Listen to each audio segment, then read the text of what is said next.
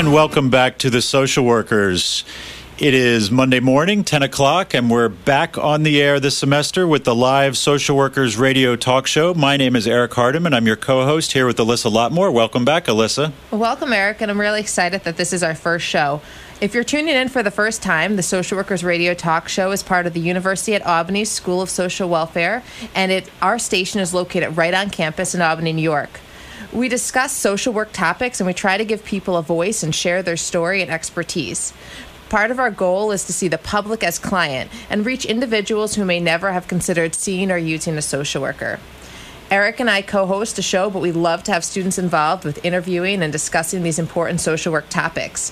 With that being said, I am thrilled with the topic of our first show, self-care. And this is such an important topic that most social work students hear about, but they don't really always fully grasp the importance of it. That's right. So we have two very special guests on today, and I'll introduce them, and then we'll get into the show. We will not be taking live calls on the show, so if you're listening, just sit back and enjoy. But if you have questions, we'll give you contact information at the end. So our first guest will be Mindy Eaves. Mindy Eaves is a social worker. She's the founding ombudsman for Jefferson County Public Schools, adjunct faculty at Spalding University, teaching in the social work graduate program, and Mindy is a doctoral student at the University of St. Thomas. Mindy is a member of Phi Alpha Honor Society and graduated summa cum laude with an MSW from Spalding University. Her areas of interest include critical race theory, the prison pipeline, social policy, the intersection of race, class, and gender, and social work education. Mindy is a recipient of the Cabinet for Health and Families Award for Excellence, Social Worker of the Year, and Kentucky Court of Justice KLEO Award. Mindy loves quality time with her family and the tranquility of nature for self-care. We'll be talking about self-care, so that's important. Our second guest will be Erlene Grise-Owens. She serves as professor and former MSW director at the School of Social Work at Spalding University in Louisville, Kentucky. She's worked in clinical and administrative roles at the school. With almost 2 decades of experience, she considers social work education her current arena of practice. She has significant contributions in the scholarship of teaching learning. She is on a mission to positively affect the profession's culture through promoting practitioner wellness and self-care. Favorite self-care strategies for Erlene include travel, yoga, walking, reading, and practicing rule number 6, which is don't take yourself so seriously. On that note, we are happy to introduce Mindy and Erlene. Can you hear us? Yes. Good morning.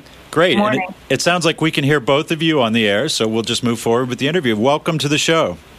Thank you. Thank you for having us. And Thanks for having us. Yes, and I just want to add that these are the authors of the A to Z Self-Care Handbook for Social Workers and Other Helping Professionals, and it was released in the summer of 2016 by the New Social Worker Press. It's available in both Kindle and print editions. And we have two of you, but there's one author missing. I just want to acknowledge Jay Miller is an assistant professor at the College of Social Work at the University of Kentucky. He's one of the editors of this book that we're going to be discussing, but we're thrilled to have the two of you here to talk a little bit about it. Thank you for having us. No problem. Let's jump right in. Okay. We talk so much about self-care. Why did you write a book about this? I mean, we hear about it, but what does your book bring to the profession?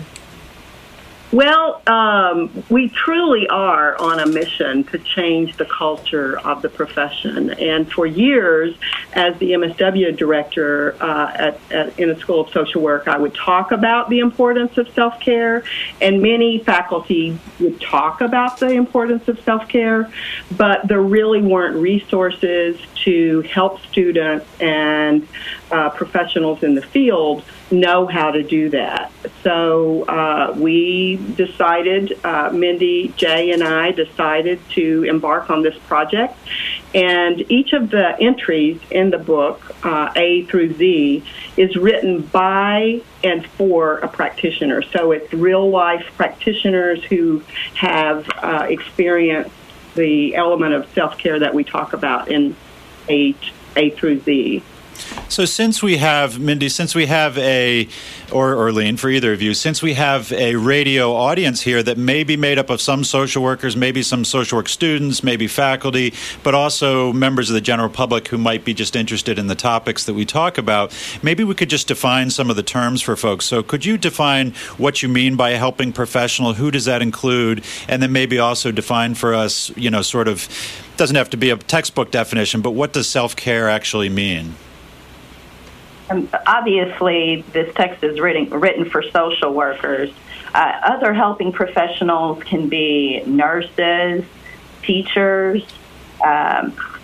anyone that is practicing in some sort of way directly with individuals, with the community, would benefit from putting self-care into their practice as something that they do every day, just like they're checking email and making sure they're going to professional development, that they're scheduling self-care like they would do those other things. It is that important.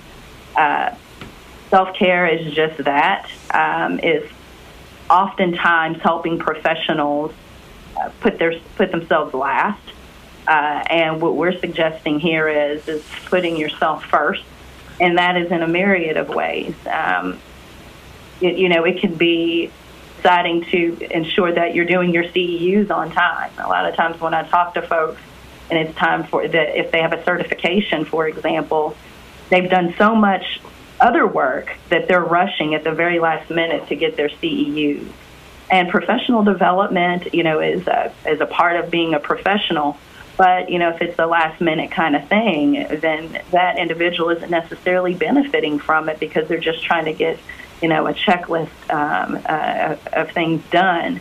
And I would suggest, that self-care in terms of professional care would be to, schedule those CEUs over a period of time so they can truly take advantage of it. Rather than just a checklist. Now I'll hand it off to Erlene. I know that she has some things to say about that as well. So one of the myths about self-care, Eric and Alyssa, is that it is something that you do as an extra. You go to the spa or you take a lunch so part of what we talked about in the book, especially in the L entry, is about lifestyle, and that self-care is a lifestyle. It's a way of interacting with your work and with the world, so that you're constantly being attentive to replenishing yourself, to working in such a way that you're not used up or burned out. There's a term that Greville uses, which is called professional depletion, and we see so much of that because even if someone is quote-unquote practicing self-care by taking their lunch or one small action, which is it's a wonderful way to approach it in terms of taking small steps. But one of the keys is that self-care is a lifestyle of being attentive to oneself as a part of ethical professional practice. And Mindy alluded to, for social workers, that's particularly important.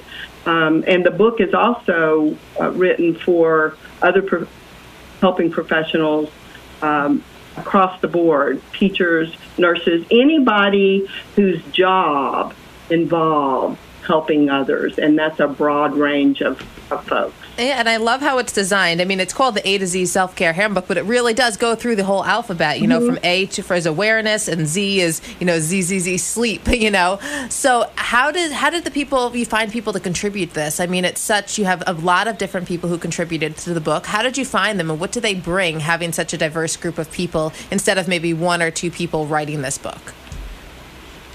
I think that's the richness of this book, is that, as I said, it's written by practitioners for practitioners. So it's real.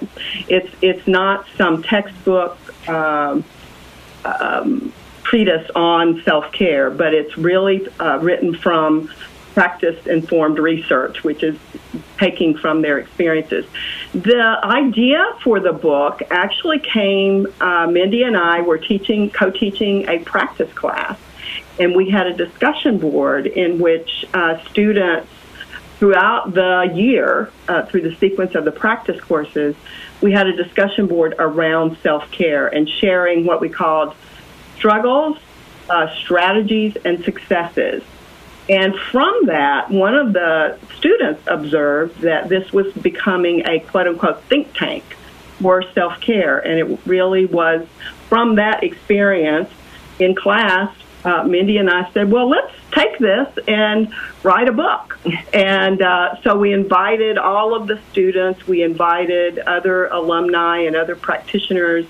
And I have to say, for me personally, it was a very rewarding and spiritual experience in the sense that the very person who needed to write that entry, who needed to write on that topic, is the person who came forward to do that. For instance, the person who wrote about lifestyle was a guy who was a military veteran who has 4 kids, who was working full-time and commuting 4 hours to our program. And so his way of talking about self-care as a lifestyle was particularly useful. What are some of the common barriers to self-care? Could you talk about maybe why social workers and other helping professionals maybe neglect self-care oftentimes? Well, we think that self-care is a core competency. I can't say that that's necessarily something that has been explicitly stated. The NASW has talked about the challenges to self-care, burnout, vicarious trauma, and I think you mentioned Grayville earlier about just depletion, and that social workers, what I call, they really they use their reserve tank, and their reserve tank is really meant for a crisis. But it's the standard operating procedure for social workers these days is that they're using up their reserve tank and they have nothing left. And that's not really sustainable over time. We have folks that leave the profession, or even if they stay, they're dealing with unfortunate things simply because self-care isn't a part, of their lifestyle. Another barrier, to be honest, is organizations that aren't taking wellness seriously. And there is a part of the A through Z Self-Care Handbook that talks about organizational wellness, and I think that contributes as well. So as individual social workers, what are we doing individually to take care of this on a micro level? But on a meso level, what are we doing in our organizations to shed light on some of these troubling things that are unfortunately no longer, anomalies? It is the general climate that social workers and other helping professionals aren't practicing self-care and are stressed and are burned out, and now coming to this type of book to try to find a way to help themselves. And it's not just an individual thing, it's an organizational thing as well. Okay. And I like how you said, sometimes social workers are going into that reserve tank that should be, only for a crisis. So, and that happens kind of a lot. Sometimes when we were talking to social workers or other helping professionals, they're constantly on the go. They care so much about their clients. They want to see people succeed. So is it something that can be learned? Is self-care a skill that can be learned? How does one when we hear about it, we talk about it, but how does one actually practice it? Can it be a learned skill? Yes. And that's a really important point. I think that is one of the key barriers to self-care, is the misunderstanding and the myths about self-care. So that's part of the reason that I think it's so essential that practice classes in professional curricula begin to integrate self-care as a component, so that as a part of the curriculum, students are learning that this is a basic, it is a foundational, it is an ongoing skill like any other skill that one must develop to provide ethical and competent practice. So I think that's one of the biggest barriers to self-care is the misunderstanding about it, that it's something nice that you do for yourself when you have the time and money, as contrasted with Audre Lorde said that self-care is radical practice. So taking care of ourselves, particularly in the work that we do, I mean, it's exhausting, or it can be exhausting, to deal with the kinds of things that we deal with, including, as Mindy said, sometimes toxic and dysfunctional organizations, which is another barrier to self-care. Sure. But it's really important, as Mindy said, that we look at self-care as that micro entry point to health and wellness. Regardless of whether the organization changes, I've worked in toxic environments. If you're in the field for very long, you will work in dysfunctional places because, unfortunately, that's, as Mindy said, that's not an anomaly in our profession. However, we can change our interaction with that organization through our attention to self-care. Okay. And that's what we have the power to do. And knowledge is power, and that's part of what the A to Z book gives folks is there is an array of ways to learn this skill of self-care.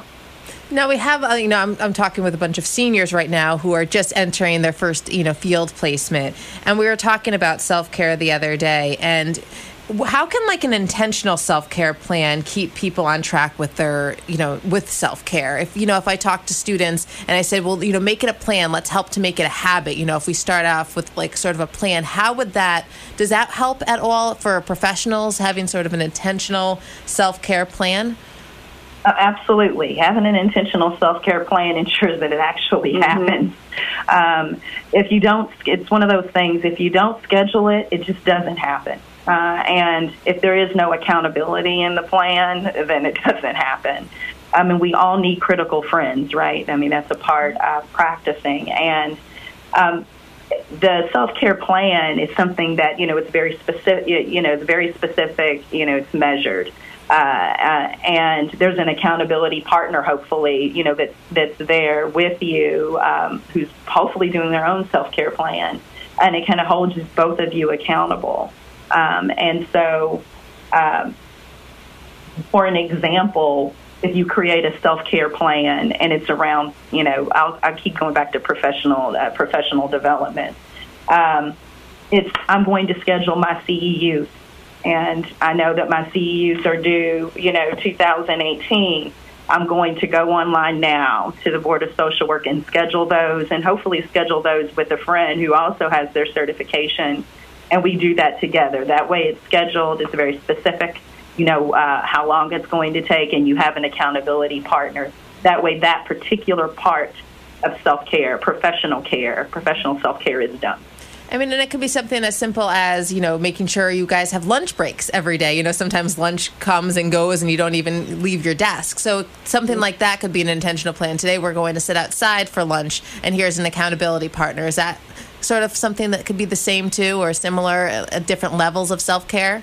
Oh, yeah. And I think you're getting at a really important aspect of it, too. And I, in the book, talks about how self-care is individualized. Oftentimes, people start out with someone else's self-care plan or what they think that self-care should look like. For instance, our colleague, editor Jay, works out. He's a gym person. I'm not a gym person. If I tried to do his self-care plan, I would be, quote unquote, a failure. So part of it in being intentional and it being integrated and individualized. So it has to be intentional, integrated, and individualized, so that I'm not trying to do Mindy's self-care plan. I'm not trying to do Jay's self-care plan. And I'm not trying to do something that is unrealistic. So that's the smart part of it, that it's specific, measurable, attainable, realistic, and time limited. And we encourage folks to really experiment with their self-care plans and see it in that way. And then Kay in the book talks about the Kaizen method, which is what's the first smallest step that you could take toward your ultimate goal. And literally, I started out with saying I'm going to walk 10,000 steps. When I experimented with that and started using a pedometer, I realized I wasn't anywhere near 10,000 steps. So I recalibrated what success meant, as we say, if at first you don't succeed, redefine success. So that's part of self-care. It's not setting yourself up for failure by having unrealistic expectations. And the SMART intentional plan really helps to bring some structure and a way of doing that we find is really helpful for folks. So let me go back for a second, if you would allow me, to the organization piece. I know your book is focused, it sounds like more specifically for individual social workers or helping professionals. But if social workers or helping professionals did want to impact the organizations in which they work, how would you suggest that they bring topics of self-care and the importance of self-care to administration and to program leaders who maybe don't recognize the importance of these things? Well, even since the book came out, we've heard from some folks who are using this book exactly the way we hope they would in organizations. They're using it as a way to do staff training. They're using it in supervision.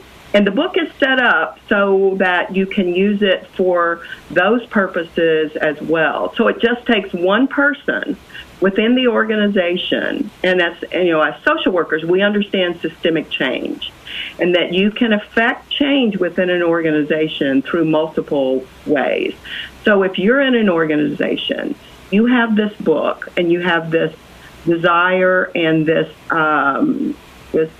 mission, as we do, and to change the profession, change the organization, change your team, then you start there and you take this book, and like one person I know is incorporating it into their weekly staff meetings, so that there's the opportunity to make it again intentional.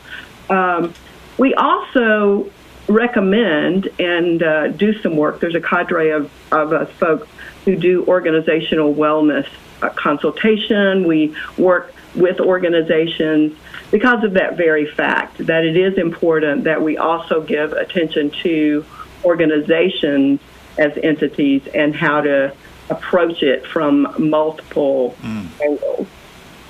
Well, I think that's an important piece. Start with yourself, and then start with another person in your organization with an accountability partner. Change the way your team operates. And this book gives you a really accessible, very structured, we think, engaging way of doing that. Well, I mean, that's such an important piece. I mean, sometimes when we are in agencies and the culture is not the strongest, and having someone that can, keep you motivated and keep you accountable to that self-care, no matter what's going on in the agency, or if it's you have so many clients, or just like a high caseload, things like that. It's really important to have someone to tag along, and then have a third person come and a fourth person come, because it does help to strengthen that culture in a positive way if there's more people engaging in self-care and feeling good every day when they're going into work, so they really can help their clients. Right. Well, and you're more likely to speak up for yourself in an effective way if you are taking care of yourself. Advocacy is can be a part of self-care.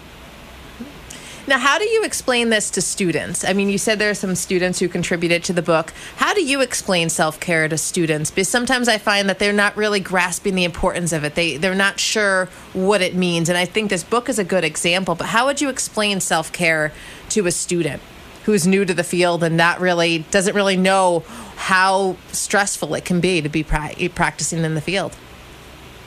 Well, Erlene and I, and in other courses as well, so there is always a component that involves creating a self-care plan. So there's a discussion at the very beginning of class about self-care. We require that they do a self-care plan and designate an accountability group or an accountability partner.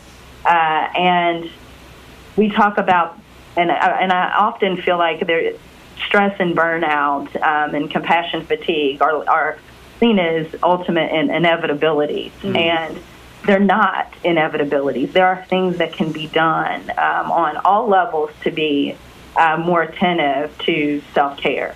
And when we talk to our students, we talk about these things and how a part of being a competent social worker, a part of the learning is about practicing self-care. It's just as important as EPIS. It's just as important as the code of ethics. If you're an ethical, competent social worker, then you're going to immediately start with self-care from the start. And if they're learning it in the graduate program, then it's and in parallel process, we're doing the same thing. So it's not as if we're telling them they have to do something. We're transparent about, struggles that we have had with self-care, what we do to hold ourselves accountable. So it's not that we're just telling them, we're modeling it as well. Sure. Yes, and so they do a self-care plan, and it's something that sticks with them. They can modify it. We do check-ins with them to where they talk about, what have been their struggles, what have been their, effective strategies they've used, and what have been their successes. And as a group or as a cohort, they're able to share those things together. And we also do it in class as well. So, there's a time to check in with one another about these things, so really what is working for you. And that way it's really a part of the it's a part of the conversation explicitly and implicitly that this is an important thing to learn now and to make a part of just daily practice, a part of lifestyle, part of just being a professional social worker, rather than doing it on the back end after all these unfortunate things have happened. This is a way to prevent it. This is preventative. Self-care is preventative of all the things that are seen as inevitabilities for our profession. Thank you so much for sharing that. And I also want to add, as we wrap up, I want to share another resource that you are involved in. The New Social Worker publishes a series of self-care articles for Self-Care Summer, and they're continuing with an ongoing series and blog by the editor, so by you. So is that something that another resource for students and professionals, aside from the book, they can go on to the socialworker.com and find those blog postings? Yes, we really appreciate Linda Groveman's investment and her vision around this and supporting self-care and wellness in the profession. And so she invited us to continue to do a blog because, as Mindy alluded and as we've talked about, this is not a one and done. You do a self-care and then you've got that taken care of. It's something that we all continue to struggle with. It is a struggle. And recognizing that and how we can have a shared space through this blog to share our successes, struggles, and strategies. And so, yes, we invite folks to continue to follow that and to contact us if you want to share some of your struggles and successes and strategies around self-care so that we can have, the more places we can have ongoing conversation and reinforcement and support for one another, the more this is going to become a part of what I call a web of wellness in our profession. Great. And I just want to share that link. It's www.socialworker.com/self-care, and that's where you can find the blog. You can also find the book, the A-to-Z Self-Care Handbook for social workers and other helping professionals. It's on Amazon in both print and Kindle editions, and you can also get it from the publisher's site, which is shop.whitehatcommunications.com. Great. So if you've just tuned in, you're listening to the Social Workers Live Radio Talk Show, and our guests today have been Mindy Eaves and Erlene Grise-Owens, both of whom are co-editors along with Justin J. Miller of the A-to-Z Self-Care Handbook for Social Workers and Other Helping Professionals. As we wrap up here, one final question. What's next for you guys? What's your next endeavor? Well, and I want to point out that Dr. Grise-Owens has been doing this self-care work for some time, has impacted a lot of folks. A lot of students and other practitioners do come to Dr. Grise-Owens whenever they want to work on self-care and really want to change the way that they practice. And in terms of what's next for us, obviously practicing self-care is one of them. But we also are considering a wellness group and where we are working with other institutions on how to do that, and hopefully offering some professional development to other organizations that want to really be serious about changing their organization and helping their social workers. Part of what we're helping to build from the book on, too, is, as Mindy said, we also do consultation and work with organizations in a systemic way. There's lots of opportunities and lots of ways that we and other folks, and that's part of what we're hoping to do, is to continue to build the network of self-care and wellness in the profession, and just are dedicated to that mission in lots of different ways. And we really appreciate giving that voice on your show this morning. Absolutely. Thank you for that. We appreciate you being here. Thanks for calling in.